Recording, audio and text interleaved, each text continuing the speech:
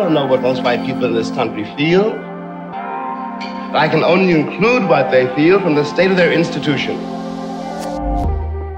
Now, this is the evidence. You want me to make an act of faith, risking myself, my wife, my woman, my sister, my children, on some idealism which you assure me exists in America, which I have never seen.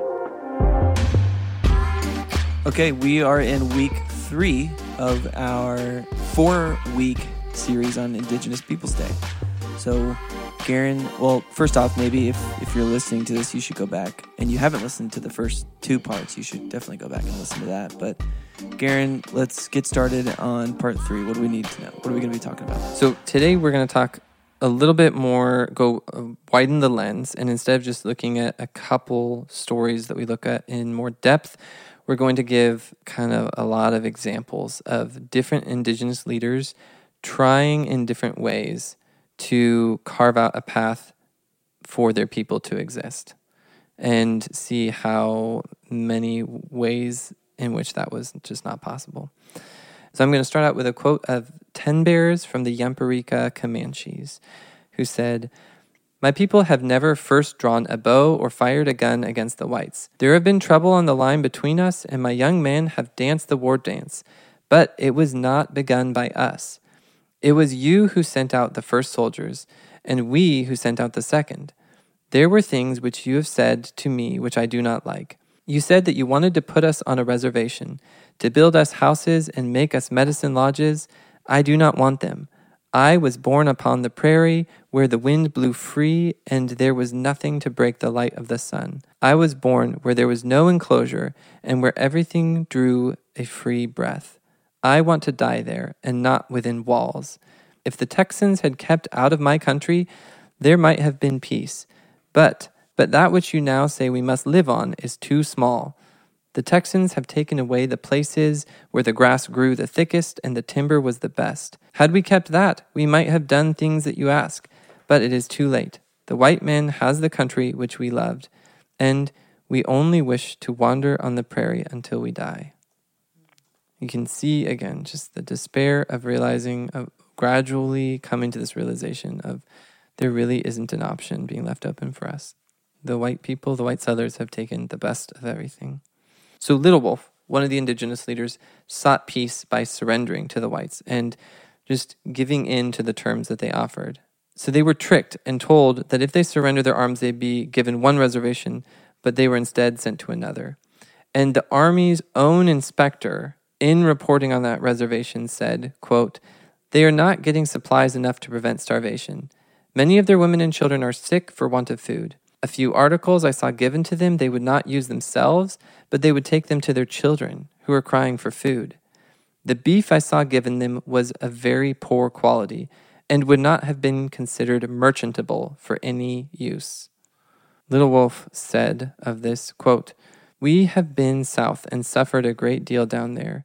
Many have died of diseases, which we have no name for. Our heart looked and longed for this country where we were born.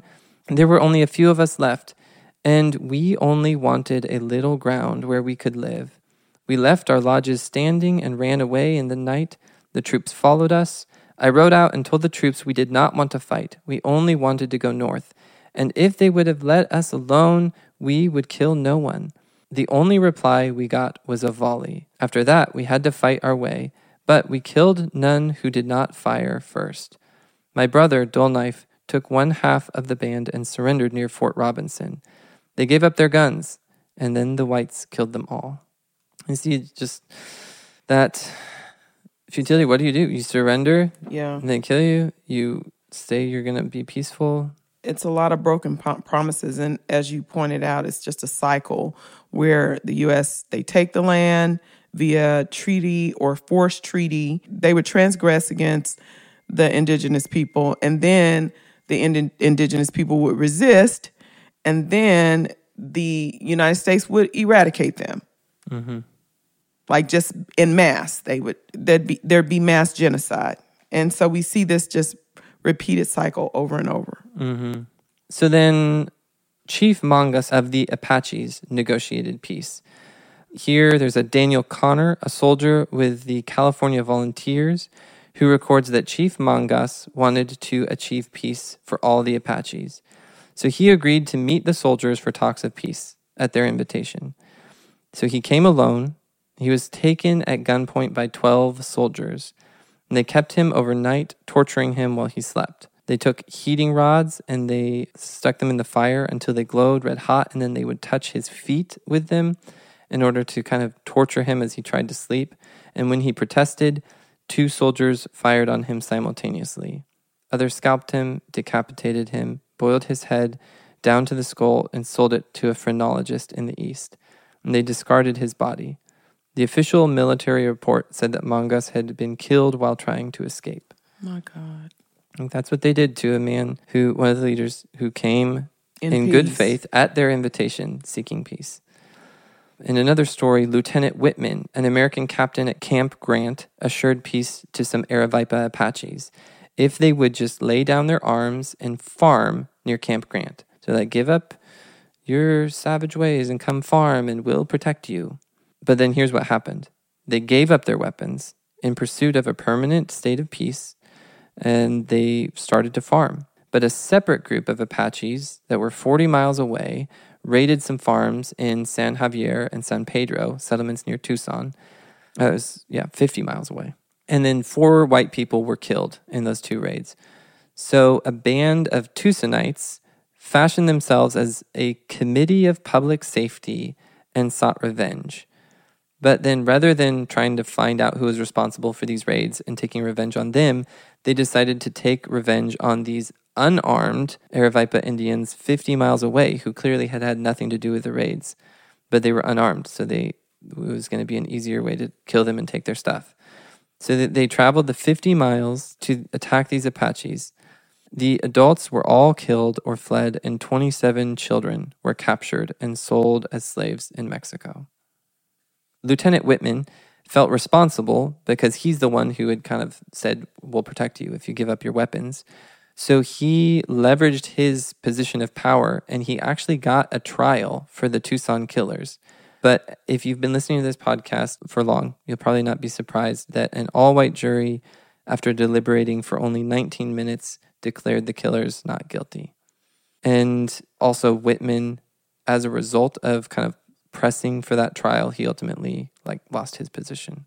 There's a quote from Escamizan of the Aravaipa Apaches who describes this, saying, quote, "If it had not been for the massacre, there would have been a great many more people here now. When I made peace with Lieutenant Whitman, my heart was very big and happy. The people of Tucson and San Javier must be crazy. They acted as though they had neither heads nor hearts. They must have a thirst for our blood. These Tucson people write for the papers and tell their own story. The Apaches have no one to tell our side of the story." So in another episode, we have Captain Jack of the Modocs, which Captain Jack sounds like a white name, but actually it was a name that he took on. He was an indigenous leader. And he was in this exchange where he rejected the supremacy of white American law over the value of his own law system. And we'll see how that played out. So Captain Meacham was the white leader, and he was negotiating with Captain Jack of the Modocs. Meacham wanted Jack to give up some Indian warriors who had killed white settlers. He assured Jack that they would be treated fairly in the court of law. So these young indigenous men had committed offenses. They had committed crimes. But the question at hand here between these 2 leaders was, whose law has jurisdiction? Who gets to decide what the consequence is going to be for these young men who committed these crimes? So Captain Jack responded and said, "Who will try them, white men or Indians?" Meacham said, "White men, of course." Jack responded, "Then will you give up the men who killed the women and children on Lost River to be tried by the Modoc? If you get to try our people, do we get to try your people when they kill us?" Meacham responded, "The Modoc law is dead. The white man's law rules the country now." Jack responded, "Will you try the men who fired on my people by your own law?" Because both men knew that wasn't going to happen. And then Meacham just repeated, "The white man's law rules the country. The Indian's law is dead." Jack responded, "The white man's laws are good for white men, but they are made to leave the Indian out. I cannot give up my men to be hung. I know my men did wrong. Their blood was bad. But they did not begin. The white man began. So they were at an impasse. Jack was unwilling to turn these men over to the jurisdiction of this kind of white lynch type justice system. And at this impasse, it ultimately came to war. Ultimately, Captain Jack would kill Meacham, and then he himself would be hung for it. His body, Captain Jack's body, was embalmed and put on display at carnivals in the East, where spectators would pay 10 cents to see it. Sick. And this exhibitionism is just like a continual feature that you see that it keeps popping up. Just the way that white people caricatured and then had this like sick fascination, fetish. Yeah. This like with cruel bodies and kind of barbaric fetish that the indigenous people, like you'll see from the stories we read earlier, that they were kind of appalled at the lack of respect for the humanity of people, and they were appalled at the process of scalping until it became common because of the bounty system. So we're going to just run through some other quick episodes. Don't have time to go into full details, but just running through. In 1870, Major Eugene M. Baker and his soldiers on the Marias River in Montana surrounded and massacred Blackfeet Indians. Of 219 Indians, mostly women and children, only 46 escaped to tell the story. In another story, the government convinced Crazy Horse to surrender by promising that his people would be given a reservation in the Powder River country. But after he surrendered, the government went back on its promise. So Crazy Horse gathered his people, and he was set to return to the plains. He's like, well, if you're not going to give me the reservation you said you would, then we're going back out.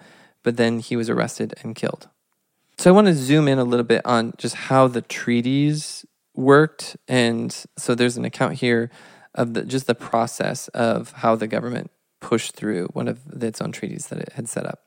So in the Treaty of 1868, it said, and continue, can you read that for us again? Sure. It says, no white person or person shall be permitted to settle upon or occupy any portion of the territory, nor without consent of the Indians to pass through the same.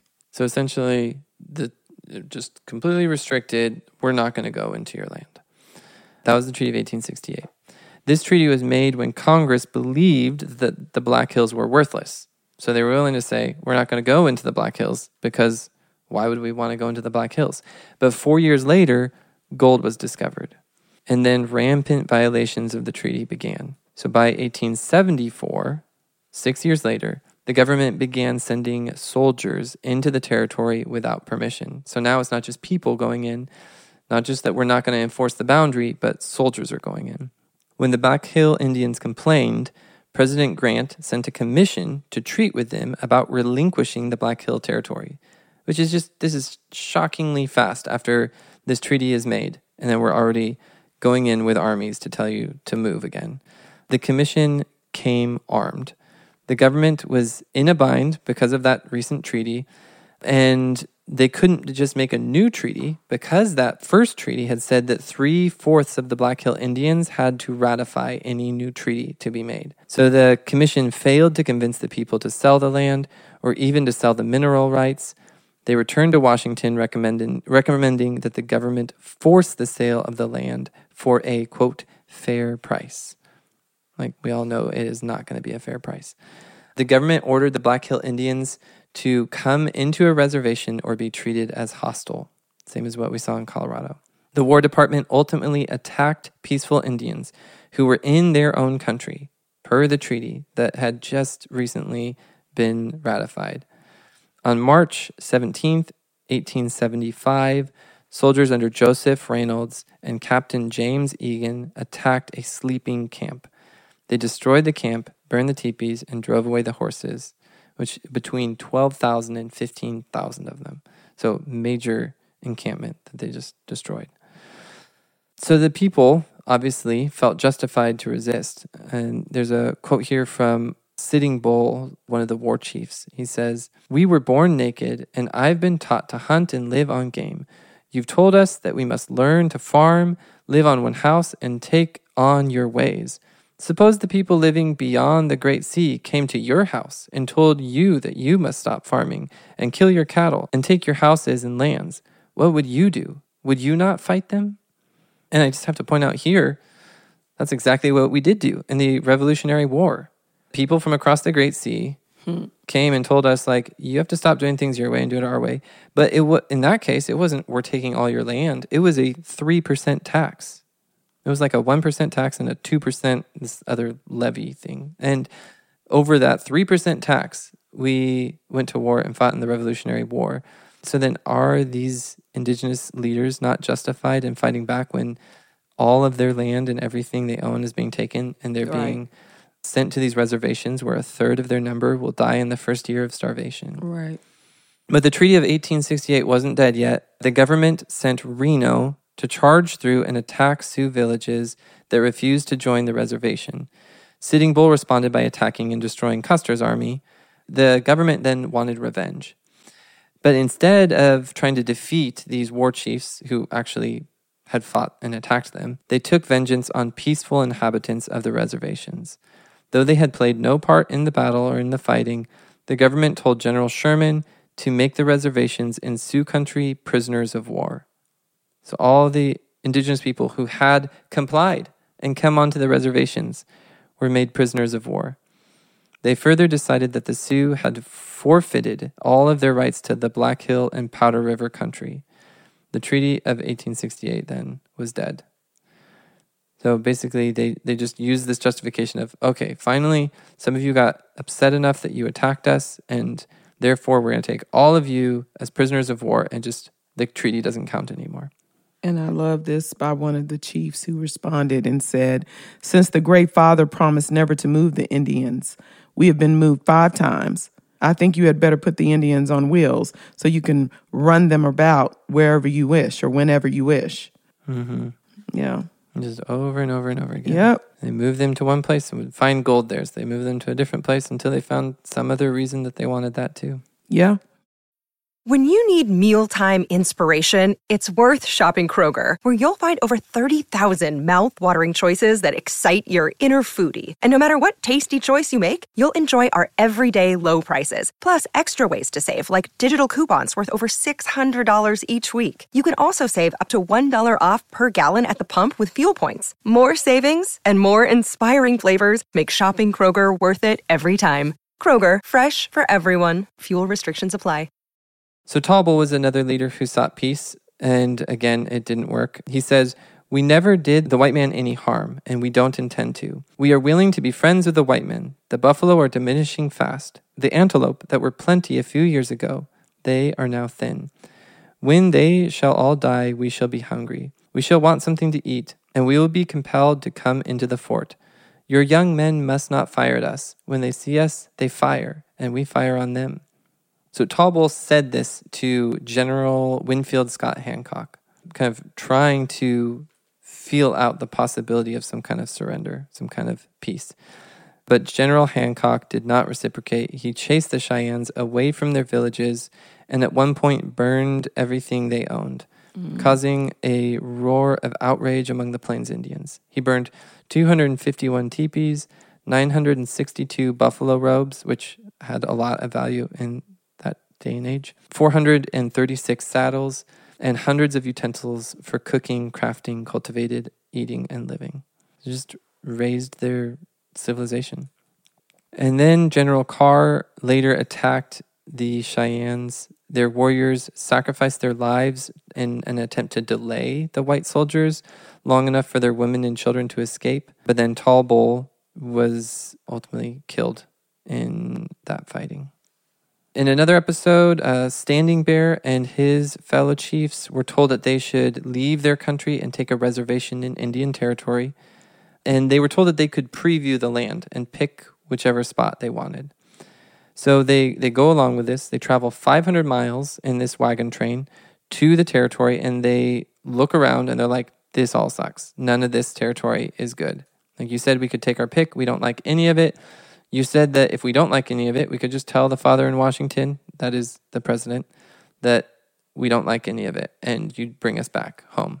But then the white surveyor who kind of was instigating this whole process said basically, no, you have to pick some of this land or I'm not going to take you back. I'm not going to take you home.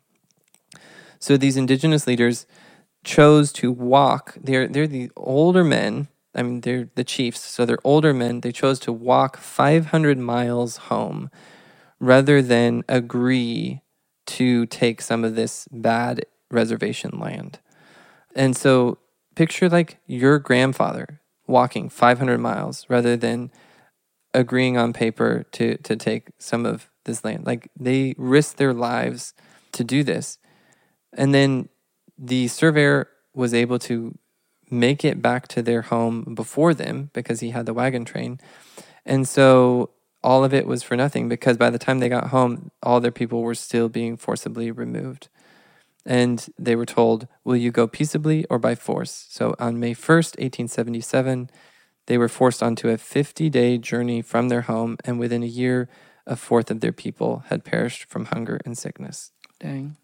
So in another story, when the Teton Sioux tribes surrendered after the wars of 1876 and 1877, they had lost the Powder River Country and the Black Hills. So the government's next move was to change the western boundary of the Great Sioux Reservation from the 104th to the 103rd meridian. So you just see just this continued shift of the boundaries, moving the goalposts, moving the lines. In spite of their resistance, the Sioux in 1882 came very near to losing 14,000 square miles of territory to a commission headed by a Newton Edmonds, an expert whose job it was to negotiate, to basically trick indigenous people out of their lands. It was his job to negotiate lands away from Indians. So this will kind of show the process of how they did it. Mm-hmm. He enlisted a Reverend Hinman to take an offer to the Sioux. It said, after we have laid out the reservations, the Great Father will give you 25,000 cows and 1,000 bulls. To obtain the livestock, however, the Sioux had to sign some papers which the commissioners had brought along. But none of them were able to read English, so they didn't know what they were signing. And in fact, they were signing away 14,000 square miles of land in exchange for these promised cows and bulls. They were just being taken advantage of. Agencies where the Sioux were reluctant to sign anything in other locations, Reverend Hinman would just bully them into it. In order to obtain an abundance of signatures, to get the signatures that he needed, he sometimes persuaded boys as young as 7 years old to sign the papers. According to the treaty that governed this process, only adult male Indians could sign, but that didn't stop him. So in a meeting at Wounded Knee, Hinman told the Indians that if they did not sign, they would not receive any more rations or annuities, and furthermore, that they would be sent to the Indian Territory. Many of the older Sioux, who had seen the limits of their land continually shrinking each time they touched the pen to the treaty papers, they were reticent. They were very hesitant, for good reason, and they suspected that Hinman was trying to steal the reservation. So Yellow Hair, a minor chief at Pine Ridge, stood strong against signing, but he was then frightened to do so by Hinman's threats. After the ceremony of signing was completed, the commissioners departed. Yellow Hair took a round ball of earth and mockingly presented it to the Pine Ridge agent and said, "We have given up nearly all of our land, and you had better take the balance now, and here, I hand it to you." The commissioners offered the Indians 50 cents per acre for this land. Sitting Bull immediately rejected this as a swindle. He knew that it was worth way more than that, and they had no more land to spare. So for about a month, the commissioners tried to persuade the Standing Rock Indians that Sitting Bull was misleading them and that really them selling their land would be for their benefit. Only 22 Sioux signed at Standing Rock. After failing to obtain the required 3/4 of the indigenous people's signatures at the Crow Creek and Lower Brule agencies, the commissioners gave up. Basically, they tried, even with bullying and threats, to get enough signatures to take away the rest of this land, but they couldn't do it. So they returned to Washington and recommended that the government should just ignore the Treaty of 1868 and take the land without consent of the Indians. So by 1888, the United States government was not quite ready to just completely throw out the treaty, but the following year, Congress took a step in that direction, and they authorized basically to just get rid of the treaty if it became necessary. What the politicians preferred, though, was essentially to force the Indians into selling a large portion of their reservation out of fear that if they didn't, then the government would just get rid of the treaty and take it. So, I mean, it's negotiation through blackmail. Yeah. It's like negotiating at the barrel of a gun. So knowing that the Indians trusted a General George Crook, officials convinced him that the Sioux would lose everything unless they voluntarily agreed to break up their reservation. So they convinced Crook of that. Crook goes to he was, on good terms with the indigenous leaders, and he goes thinking that basically, I got to convince them to sign or they're going to lose everything. And he was authorized to offer $1.50 per acre, so 3 times the earlier offer, but still nothing compared to what it was worth. Crook pushed the chiefs into signing, and Sitting Bull still led an opposition, but ultimately, Crook, thinking that I have to get them to sign, he kind of like pulled one over on them, and he invited all the leaders to a meeting, but secretly didn't invite Sitting Bull so that the leader of the opposition wouldn't be there. And it was at that meeting that he convinced them to sign.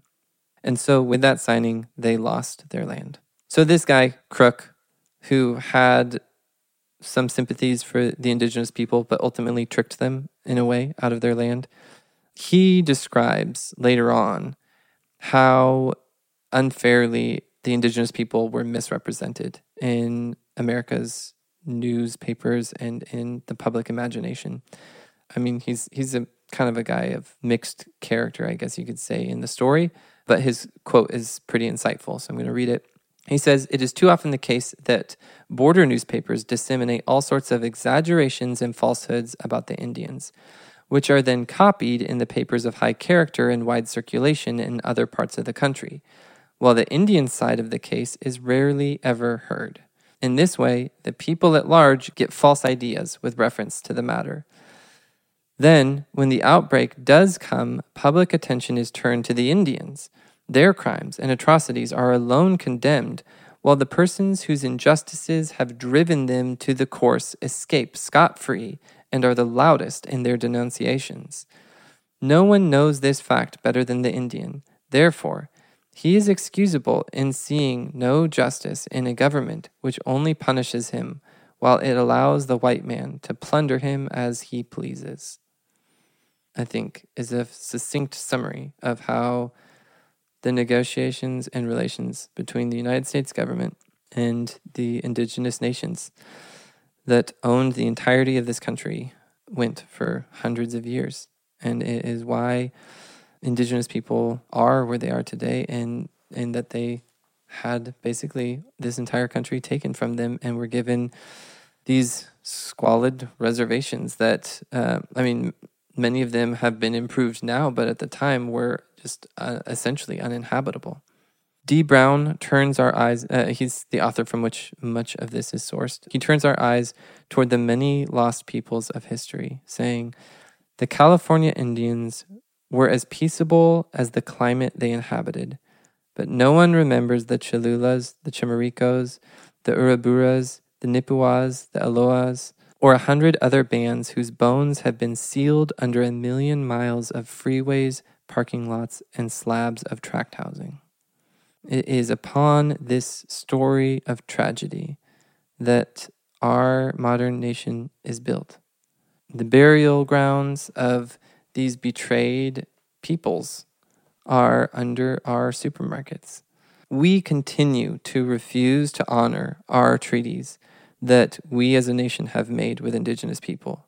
Just flat out flagrant refusal to honor them in almost any way. One recent treaty, or one that was recently in the news rather, was that some of the indigenous people were promised through treaties that they would have congressional representation. And the United States continues to not honor these promises. We owe a debt, or I don't know, how do we want to end it? We owe a debt, period. Yeah.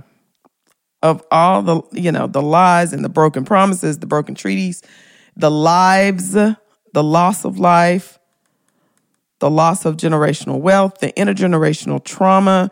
We think about alcoholism statistics amongst indigenous people, and then still the abuse of indigenous women, the alarming statistics of how they disappear, they're kidnapped. We owe a debt, period. Mm-hmm. Yep. Because it is the curse that continues to give and reap havoc and trauma into the lives of indigenous people. Yeah. And the blood cries out from the ground. And literally. You can pretend like it's not there. And you can just try to ignore it and go about and live your life and not learn the history and just pretend like this didn't happen. But the blood is not silenced. And the Bible talks multiple times about blood crying out from the ground and rising up to meet the ears of the Lord Almighty. And until we repent of, acknowledge of, and part of repentance is to seek to remedy and make right on these promises, this blood cries out from the ground. And I hope and pray that through this series, and next week we're going to get into, in the final part, talking about kind of the modern day situation a little bit more. I hope that we can learn as a nation to right some of these many great wrongs, and through that, start a process of healing that has far too long been delayed.